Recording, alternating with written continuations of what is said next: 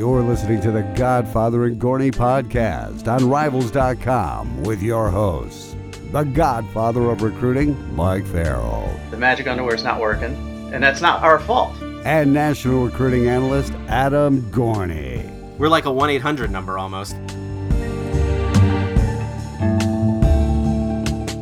That's right. Welcome back to another edition of the Godfather and Gorney podcast. We are back after a couple weeks hiatus, guys. I was out in Hawaii. Really missed you out there for the Polynesian Bowl. But we are back and on the air. We got some rankings to talk about. So let me welcome in Mike Farrell and Adam Gorney, guys. Let's get right into it and talk rankings. We had a big story with JT Daniels reclassifying to the 2018 class, so we'll get to that. So, Mike, just let me get your thoughts first on the new 5 stars and the rankings that came out today. Yeah, I think we should start with Trevor Lawrence staying number 1. You know, a lot of people saying that he had a bad All-Star game, which, he did have a rough and bumpy start to the All-Star game. But what he did on that last touchdown drive just shows how good he is and how good he's been throughout the body of work of his career. So there's really no question for us as to who number 1 was. He's bell-to-bell guy. And, I've thought about this, and Josh Rosen was the best quarterback I had scouted in my close to 20 years, but Trevor Lawrence has supplanted him because of his size, because of his mobility. He's a little bit more mobile than Rosen was at the same stage. He's got a stronger arm, and he can fit the ball in. Rosen is a great quarterback, was a great high school quarterback, led a few more fourth quarter comebacks than Lawrence did, but this kid is absolutely special. Then there was the discussion, should JT Daniels be number 2? And I know Gorney feels that Daniels is the best quarterback he's scouted, which includes Rosen. I think it's a really special quarterback year with 3 of the top 4 of our rankings being quarterbacks, and it'll be interesting to see how these guys pan out. Justin Fields finished number 2. Then we had the debate whether Amon-Ra St. Brown should be ranked behind his teammate JT Daniels, who's a year behind him, who reclassified. There was a lot of discussion in the top 4.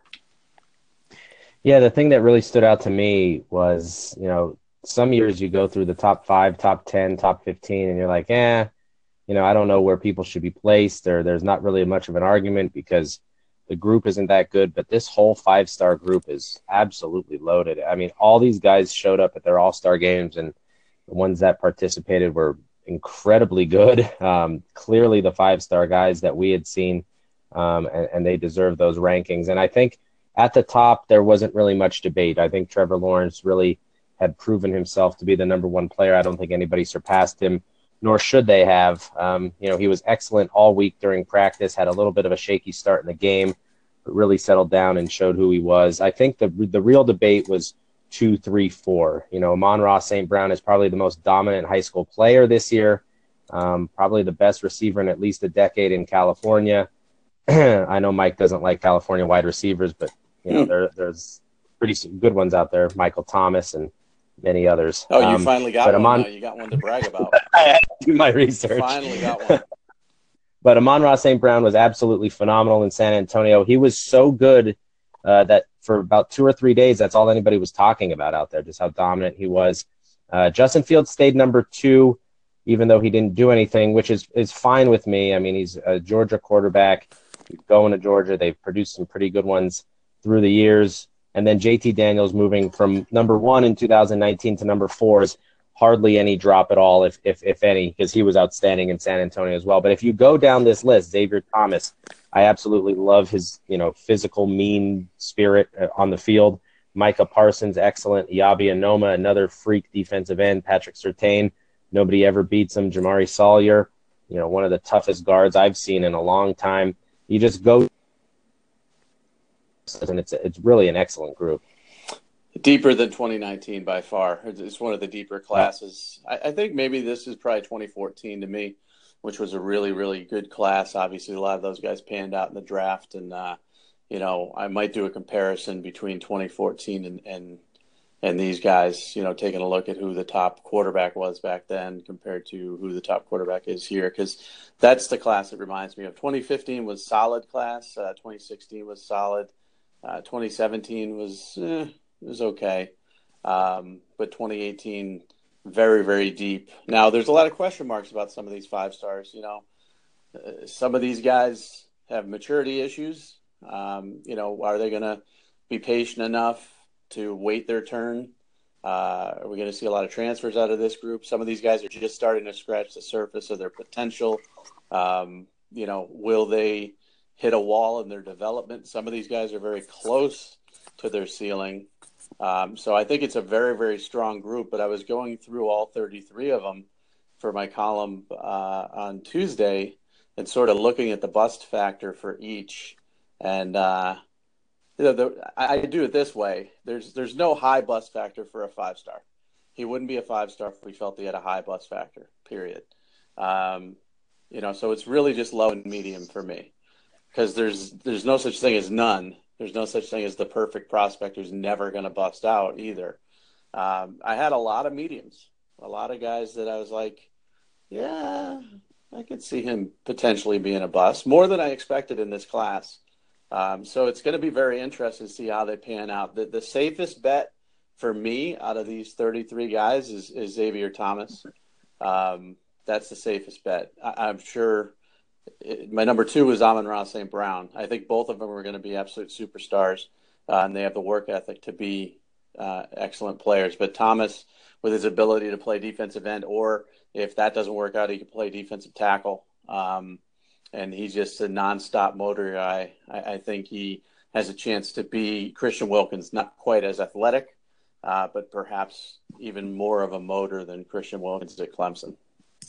The thing that really stands out to me in this class is the wide receivers. A lot of them are short, slot guys, get them out in space and make something happen. And I don't know if that's just the case this year or if it's more of a trend. The trend a few years ago was that outside linebacker defensive end hybrid, or the corner who can move to safety, or the safety who can move to linebacker, and those kinds of things. And now, you have Amon-Ra St. Brown, who's probably about 6 feet tall. Jalen Waddle on his best day listed at 5'10", probably about 5'9". Darian Kendrick, I'd be hard-pressed to believe he's 6'1". Mark Pope, hard-pressed to believe he's 6'1". So you got these really speedy guys on the outside. You do have some of your taller wide receivers, those prototypical NFL outside receivers like Justin Ross and Terrace Marshall and those guys. But it seems like, the guys that have really dominated these all-star games, Kendrick was outstanding all week. Pope was very good all week. And we talked about St. Brown being the best all week. You're getting these guys who get the ball out in space and make something happen.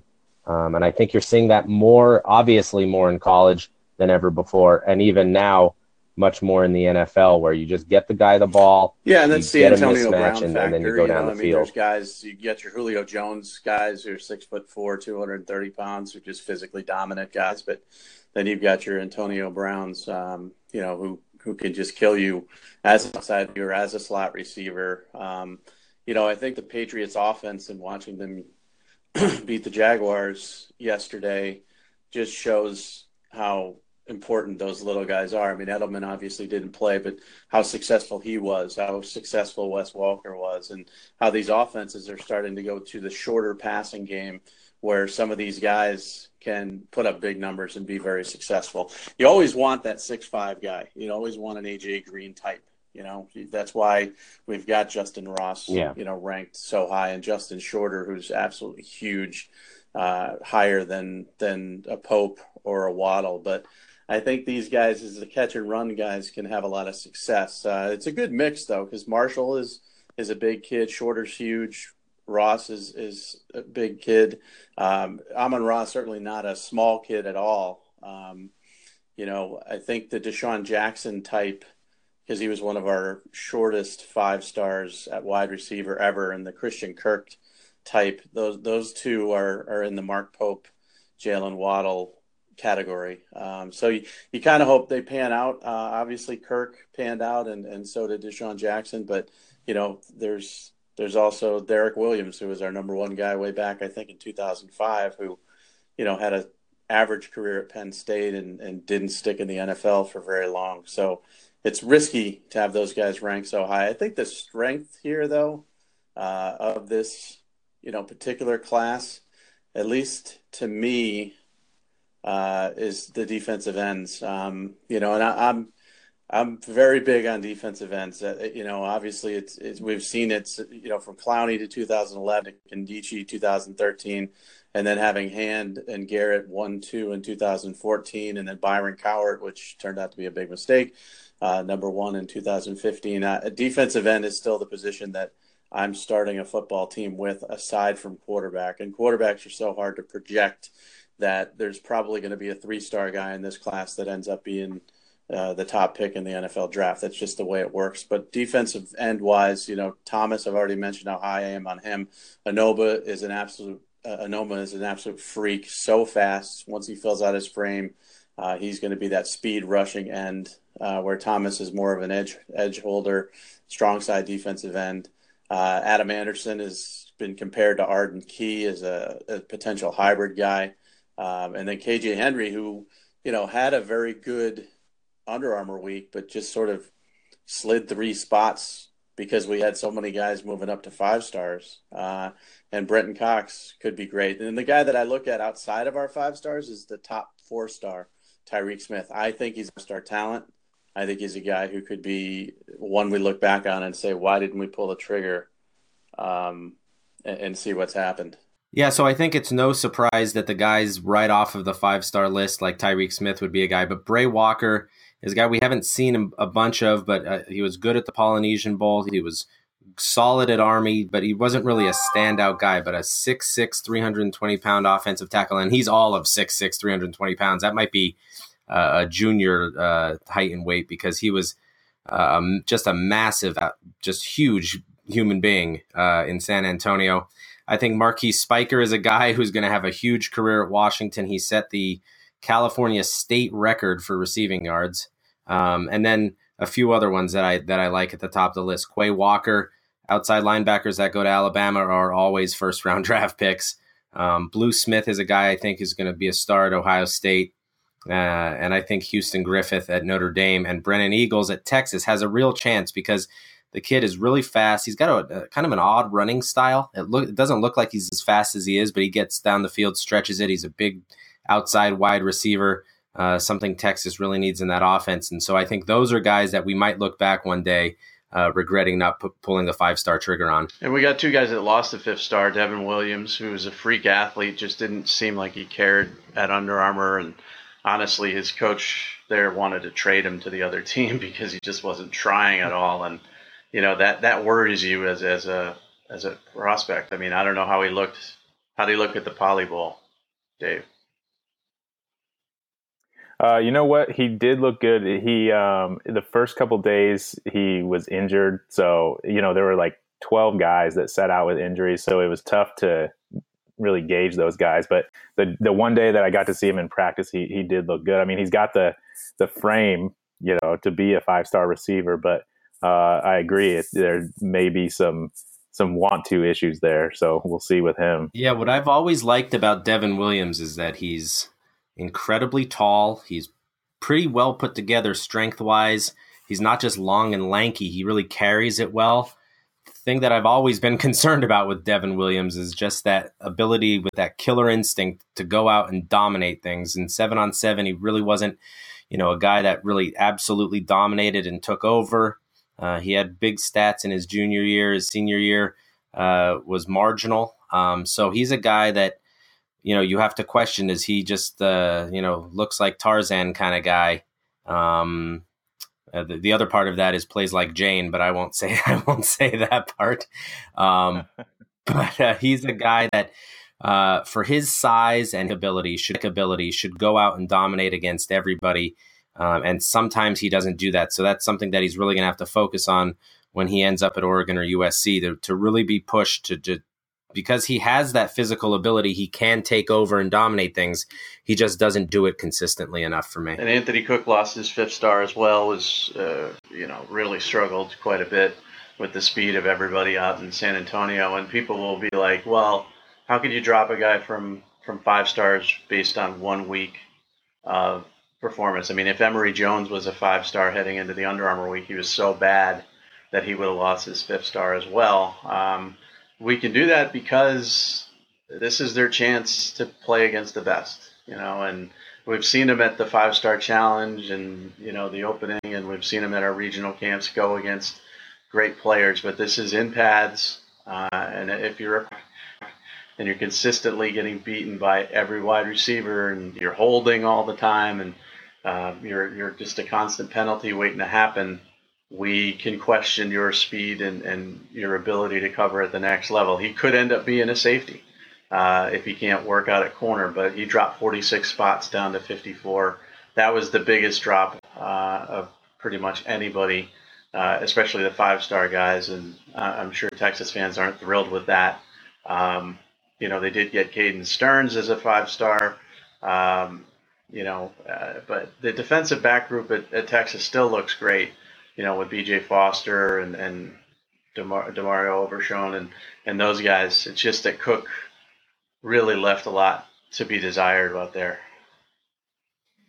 Yeah, it was, one of the best things about these events, Under Armour and Army, especially being, the same week, for 2 years ago, I think it was back-to-back weeks, and there was a lot of burnout factor just, after going to Under Armour for 8 days and then going to Army for 8 days, you just felt like, you just weren't watching as closely as you should. But, you saw Patrick Surtain in San Antonio. Taylor Stewart was in San Antonio. Buki was in San Antonio. Elijah Griffin was at Under Armour. And so you're comparing these guys and contrasting them to Cook, who really struggled. Jalen Green was on the same field as Anthony Cook, and Jalen Green looked like a better football player. It was obvious which one was better, who could turn and run with receivers, who was winning 50-50 balls, who was shutting down their side of the field. Where the quarterback wasn't looking, these quarterbacks are pretty smart kids. When a corner is struggling, they're going to target and pick on him, and that's what they did with Cook in San Antonio. He's an athletic kid, and he's good at the line of scrimmage, but once he has to turn and run and keep up with receivers, he loses them. He's 2 or 3 steps behind. So moving to safety might be an option. He's going to have to bulk up if that's the case. We're working on that speed. I think it was just evident that Tyson Campbell and Buki and Surtain, I'm not going to put Taylor Stewart in that list just yet, even though he's a 5-star, because he took some time off and was standing on the sidelines a little bit too much for my liking. But Elijah Griffin was a killer at Under Armour for at least a day or two. So you compare these guys during the same week in the very similar setting, and you come to a conclusion that some guys are just better than others. And tight end was an interesting one as well. We didn't have anybody we thought was close to a 5-star tight end, but Luke Ford finishing number 1. A lot of people have Jeremy Ruckert at number 1, but we had Brevin Jordan right behind him. If Brevin Jordan were 6'4" or 6'3", I think he could be a 5-star guy, Evan Ingram type. He's not that tall, but he is just a fantastic football player and very, very fast. He moved up 60 spots. Of course, for Miami fans, that's not nearly enough. They wanted him as a 5-star.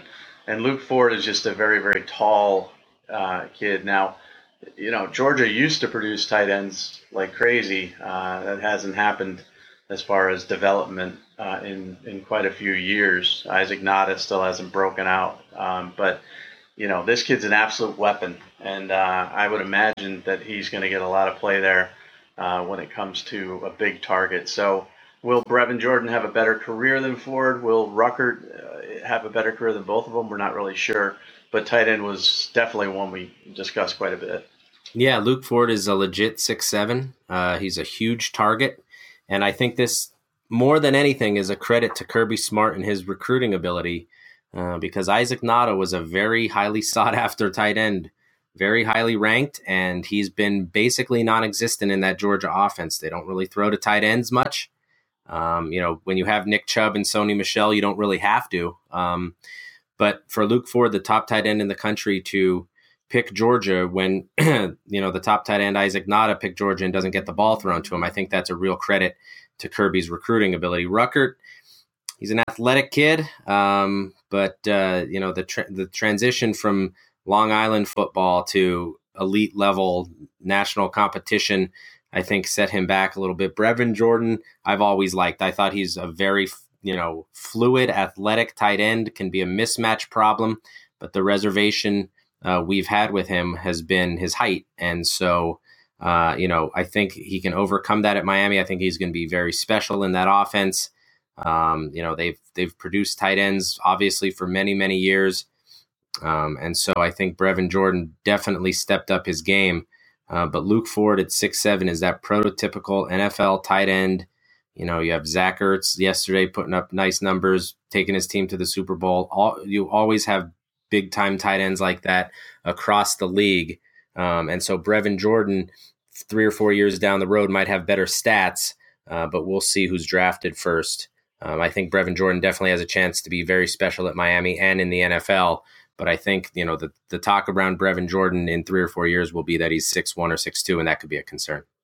Another one who's controversial is Asante Samuel. Florida State fans obviously wanting him to be a 5-star. He, stayed right around the range. He was 46th in the country in our latest rankings and was very good at Under Armour. Was who we thought he was. And oftentimes when you are who we think you are, you're either going to stay where you are ranked or slide a little bit because other people will move ahead of you. So with so many new 5-stars, he slid 7 spots, but that's what we call, irrelevant as far as a slide. He's a top 50 player in the country, just not very tall. And, you could make the argument that Radley Hiles isn't very tall either. And obviously Vernon Hargraves wasn't very tall. And he was drafted very high, although he's been horrible in the NFL, as I predicted he would be. But, it's interesting because you got Radley Hiles at 17 and you got Asante Samuel at 46. It's not a huge difference, but one's a 5-star. One's going to Oklahoma where they play wide open football and it's harder for a corner, I think, to be a standout. One's going to Florida State where they have a tremendous reputation for defensive backs, obviously with Xavier Rhodes and Jalen Ramsey as 2 of the tops in the NFL. But we don't consider that. We don't look at that. And the reason we don't look at that is because coaches changed, styles changed. We've got a whole new coaching staff at Florida State. We've got, a new head coach at Oklahoma, and who knows what's going to happen in their 4 years when it comes to defensive styles at those particular schools. So, but I get that Florida State fans are upset about Asante Samuel. Jalen Green's not very tall either, and he's a terrific football player as well. Not as short as Asante Samuel, but there's a lot of guys I think in this class, in the 35 to 55 range, even maybe into the 65, 75 range that are terrific players that could end up being better players than their ranking. And just a side note on that, if you're in the top 100, you're a pretty damn good football player. You can't be unhappy being ranked. Asante Samuel's 46th in the entire country. That's not too bad. That means you're going to go to Florida State and have a chance to be special from day one. I think we've entered a world where if you're a high 4-star now, you're kind of disappointed and underranked and not respected enough and all those kinds of things that we hear all the time. But, those are pretty special football players. And yeah, Buki is undersized, but that kid hits like a Mack truck and nobody wants to go up against him because he's all in your face every single second. And he's more physical than most safeties out there, except for Tyreek Johnson, who's going to be a targeting concern every single play in college because he could have been kicked out of every practice in San Antonio for probably targeting somebody. But in that setting, I kind of like that physical nature. I like that he was no nonsense and he went out there. There are some kids who go to these events, and I think Dave saw it out in Hawaii, that like to stand on the sidelines and not do anything and not prove themselves. And he was out there smashing people around the field. So I like that kind of mentality, but he has to watch himself because he's going to be flagged for a lot of plays. And I've seen this in college especially, but also in the NFL. Once you get that reputation of a guy that's headhunting, refs are going to be out there to throw that flag immediately, even if you're not doing it. So, I think corner is a very interesting group because you do have Surtain, who I think is clearly the number one corner. He's a prototypical NFL cornerback. But then you do have some of these undersized guys like Buki, who on a good day is 5'10", and down the road, will that be a concern or a question mark for NFL teams? Probably. But Elijah Griffin isn't much taller, and he's much leaner. Asante Samuel is small. Isaac Taylor Stewart's a guy who probably looks the best. He and Surtain probably look the best, but Isaac Taylor Stewart needs to go out there every single second and prove himself as a guy that wants to shut down people and knock people around and shut down his side of the field. And so it's an interesting cornerback group, very, very talented up and down the list.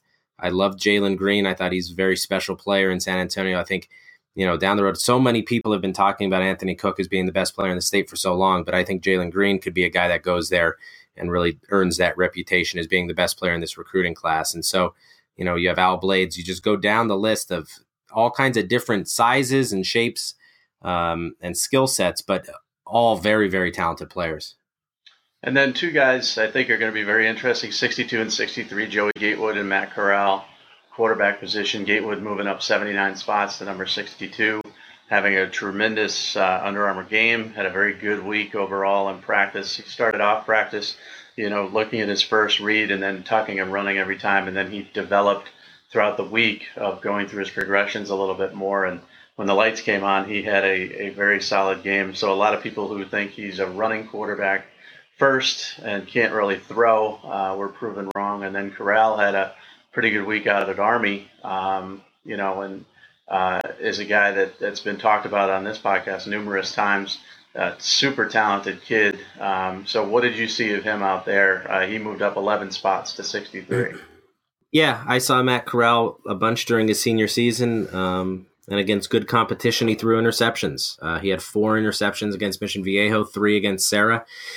And they weren't tipped balls, and they weren't the receiver's fault. I mean, he just made bad decisions, but and that's been the concern with Matt Corral. And can he rein it in and throw the ball away instead of trying to make a special play? Sometimes, most of the time, a quarterback's decision making is because he thinks he's got the arm to fit it into a really tight window, and he doesn't, and it gets picked off. But in San Antonio, he was much more of a better decision maker. He didn't make bad throws. He was super athletic. There's never been a question about Corral's athleticism or his arm strength, or his ability to prolong plays by getting out of the pocket. He's probably better throwing on the run. He kind of reminds me of Sam Darnold in that way. When Darnold sits in the pocket, he's not that great, but when he gets out and kind of can create, that's where Corral is extra special. And if he continues to mature on and off the field as a quarterback and goes to Ole Miss and really focuses in, he'll have the ability. He has the ability to be something special in the SEC and make Ole Miss maybe some sort of contender in the SEC West. We'll see how sanctions play into this and how everything goes with everything that's been going on there. We'll see what happens. But Matt Corral is absolutely a very talented player when his decision making is on point. And by the time you hear this, the Rivals 250 could have been released. So I'm going to give you 4 guys that I really like near the top of the Rivals 250. All of them defensive: PJ Mustafer, Dante Stills, Connis Miller, and Nesta Silvera. I think there's a lot of value there at that particular position, which is a hard position to recruit. Not exactly a loaded position in this class. When you look at defensive tackle in the 2018 class, usually we have multiple defensive tackles up near the 5-star or in the 5-star range. I'm looking at the spreadsheet right now, and I don't see one. The highest ranked defensive tackle appears to be Rick Sandage, who's at 45 in the country. Teron Vincent at 40. Teron Vincent at 40, that's right. So you got 40 and 45, but you don't really have a lot of guys up near the top. And I think that position is going to be obviously coveted in the NFL. These guys go off to their particular schools, have big years, and I think they could be terrific football players. PJ Musper was very good at Under Armour. Connis Miller was okay during practice, but very active during the game, and was terrific. And I think, obviously I wasn't at Army, so I didn't get to see, Nesta Silvera, but watched him in the game, and he was extremely athletic. and a kid that obviously impressed you guys quite a bit. So, that's a position I think this class is weak in, and I think those 4 guys could be guys to watch for. Yeah, Silvera was outstanding. At these events, you sit in the stands and you watch, and you're going, "Who's number 63 on this team?" And you just keep looking back, and obviously he wasn't wearing 63; he was wearing something higher, but 92 or whatever. And it was Nesta Silvera. He was constantly around the ball, constantly active, always in, always never taking any plays off. Very, very active all week. I thought. Jason Adamalola, the Notre Dame signee from Jersey City, I thought he was incredibly active, and a guy who kind of played inside and outside, and that versatility could be special for him down the line. And then Tommy Togiai was phenomenal, I thought. He was just all over the place, a huge kid, at least 300 pounds, 6'3". I'd put him about 6'3", 305, but super athletic and fast. Just dominated centers and guards all week long.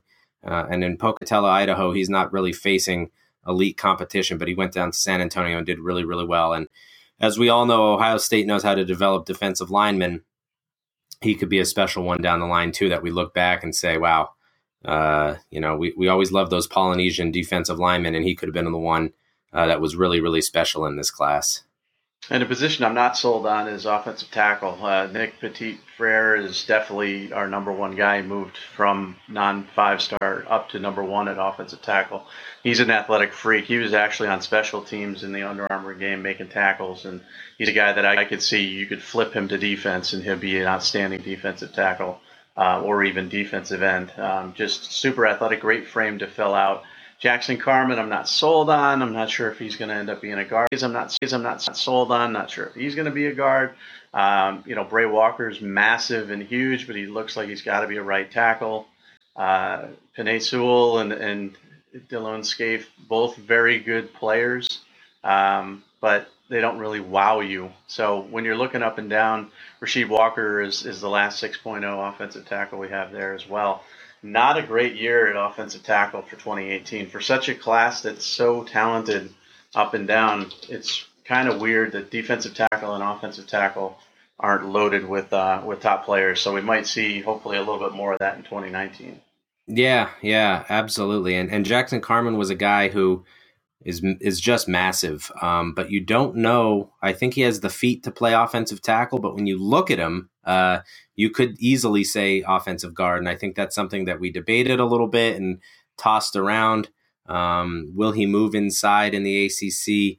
I think he has the feet and the speed to stay outside. He's certainly physical enough, but moving inside or outside, he should be really good. Bray Walker will be an interesting one. I hope we don't look back and regret not making him a 5-star because he's just so big. And Oklahoma, like we discussed in recent days, Oklahoma has really been developing. Orlando Brown was really not a highly, highly talented kid coming out of high school, but they really developed him. Drew Samia out of Northern California was a little bit of a question mark, kind of on that 3-4-star fringe.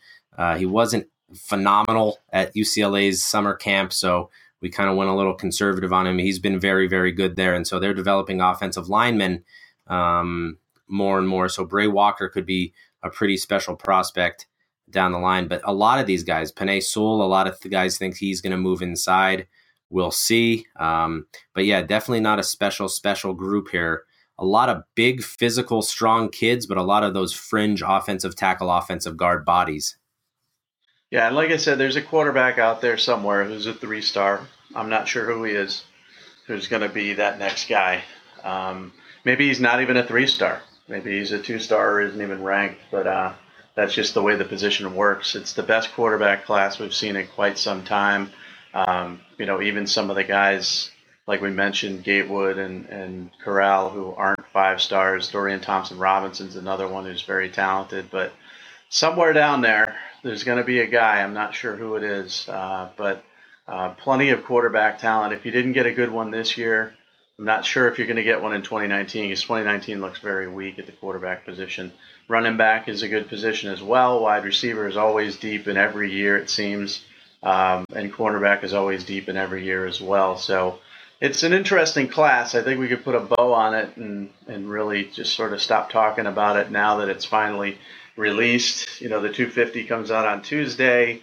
We'll have the 4 stars outside of the 250, as well as the position rankings on Wednesday. And then we can move on to 2019. I think we might even be meeting next week on 2019. I got to ask you guys about that, but I know nobody wants to do that. That's great to hear. Yeah, I know, but you gotta do it. You gotta get these rankings done. We always do one in February for 2019, or for the rising seniors, so to speak, current juniors, and it just never ends, never stops. But this is a bow on this particular class, and there's plenty of accolades you could give to these guys, and we're going to look back on some of these 5 stars and be like, what were we thinking?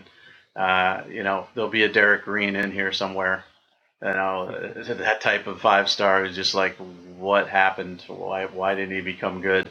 Who had fully reached his ceiling? And then, there'll be a Blake Bortles, a quarterback that goes, I think he went in the top 10 in the draft, who, was a 3-star kid, didn't have any offers from Power 5 schools, went to UCF, got himself a nice little career there. And not that he's a superstar or anything like that, but turned out to be a first-rounder and led his team to the AFC Championship game. So we'll see who that quarterback is. But I'm getting plenty of notifications of messages, people calling us stupid for keeping Trevor Lawrence at number 1, people calling us very, very stupid for not having Brevin Jordan as a 5-star.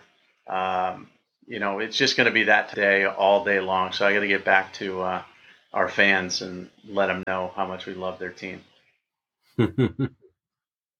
All right, tell them in 2 years, Mike, Trevor Lawrence is going to be tearing up the ACC. They'll remember it when they doubted you. Yeah, I think it will be. That's my prediction, that he starts at Clemson next year.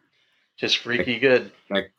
That Kelly Bryant led his team to the college football playoff, but that's as far as he goes, because there's no guarantees in anything. Jalen Hurts was 25-2 as a starter, and he just lost his job.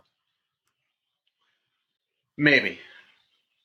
So then does Hunter Johnson transfer then? I think so. I mean, Zarek, I was looking at the list when I was making that argument, and Kelly Bryant, Zarek Cooper, and Hunter Johnson are already on the roster, and Trevor Lawrence is coming in. So 3 of those guys are not going to be playing next year, and that would be the 2nd year in a row for Johnson. And if I'm right, the 3rd year for Zarek Cooper. Is that right, gone. Mike? He just announced he's transferring. So. Oh, I did not see that. So he's transferring. I believe Hunter Johnson will transfer. I hope he goes to a place like Indiana where he can put up big numbers and be the next Nate Sudfeld, who took the knee for the Philadelphia Eagles, the hometown team, Mike, of Adam Gorney. Yeah, is going to the Super Bowl. Now you get to lose to New England. I would like to say this, though, for the Brevin Jordan detractors who claim we're idiots. There have been 8 5-star tight ends in the entire history of Rivals, and then 7 high school tight ends in the entire history of Rivals, including Greg Olson, Kyle Rudolph, and Martellus Bennett, who are, have had pretty good NFL careers.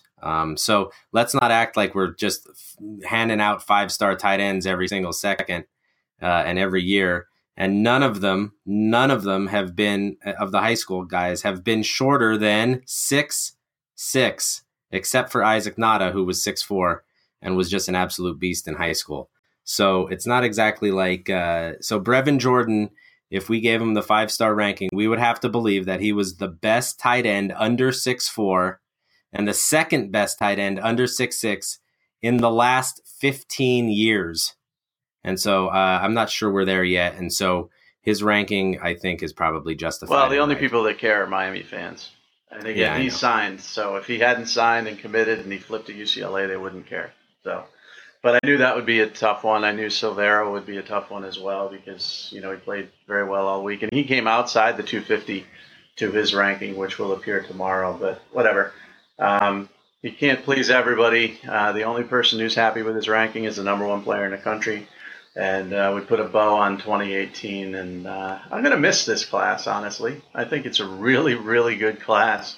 And I think it's the best since 2014. So, 2019 is not not thrilling me so far. We'll see. There's going to have I'll to tell be you a what, bunch of guys 2020 emerge. out here is absolutely phenomenal. There are at least 4 or 5 stars right now, and we'll move on from there. But let's do 2020 top 100 alphabetical, Mike. Let's get it going. Well, that'll be March, so we got to meet on that too. So there's no rest for the weary. Thank goodness we had an early signing period, which you were completely against, because now signing day won't kill us, and we'll be able to focus on the 2019 ranking. So let's get out of here. This is a fairly short one, and let's see how many technical difficulties we have with this bad boy. Well, yeah, see how much editing I get to do. All right, we'll get out of here. Like Mike said, we have the next signing day coming up in a couple of weeks. We'll see. There's not many guys on this Rivals 100 that are uncommitted, but we'll find out where they're going to end up. So we'll probably talk about that in the next week or the week after. So with that, we will get out of here. You can find us on Twitter, as always, at Rivals Mike, at Adam Gorney, and at Real Dave Barry. We'll see you guys next week.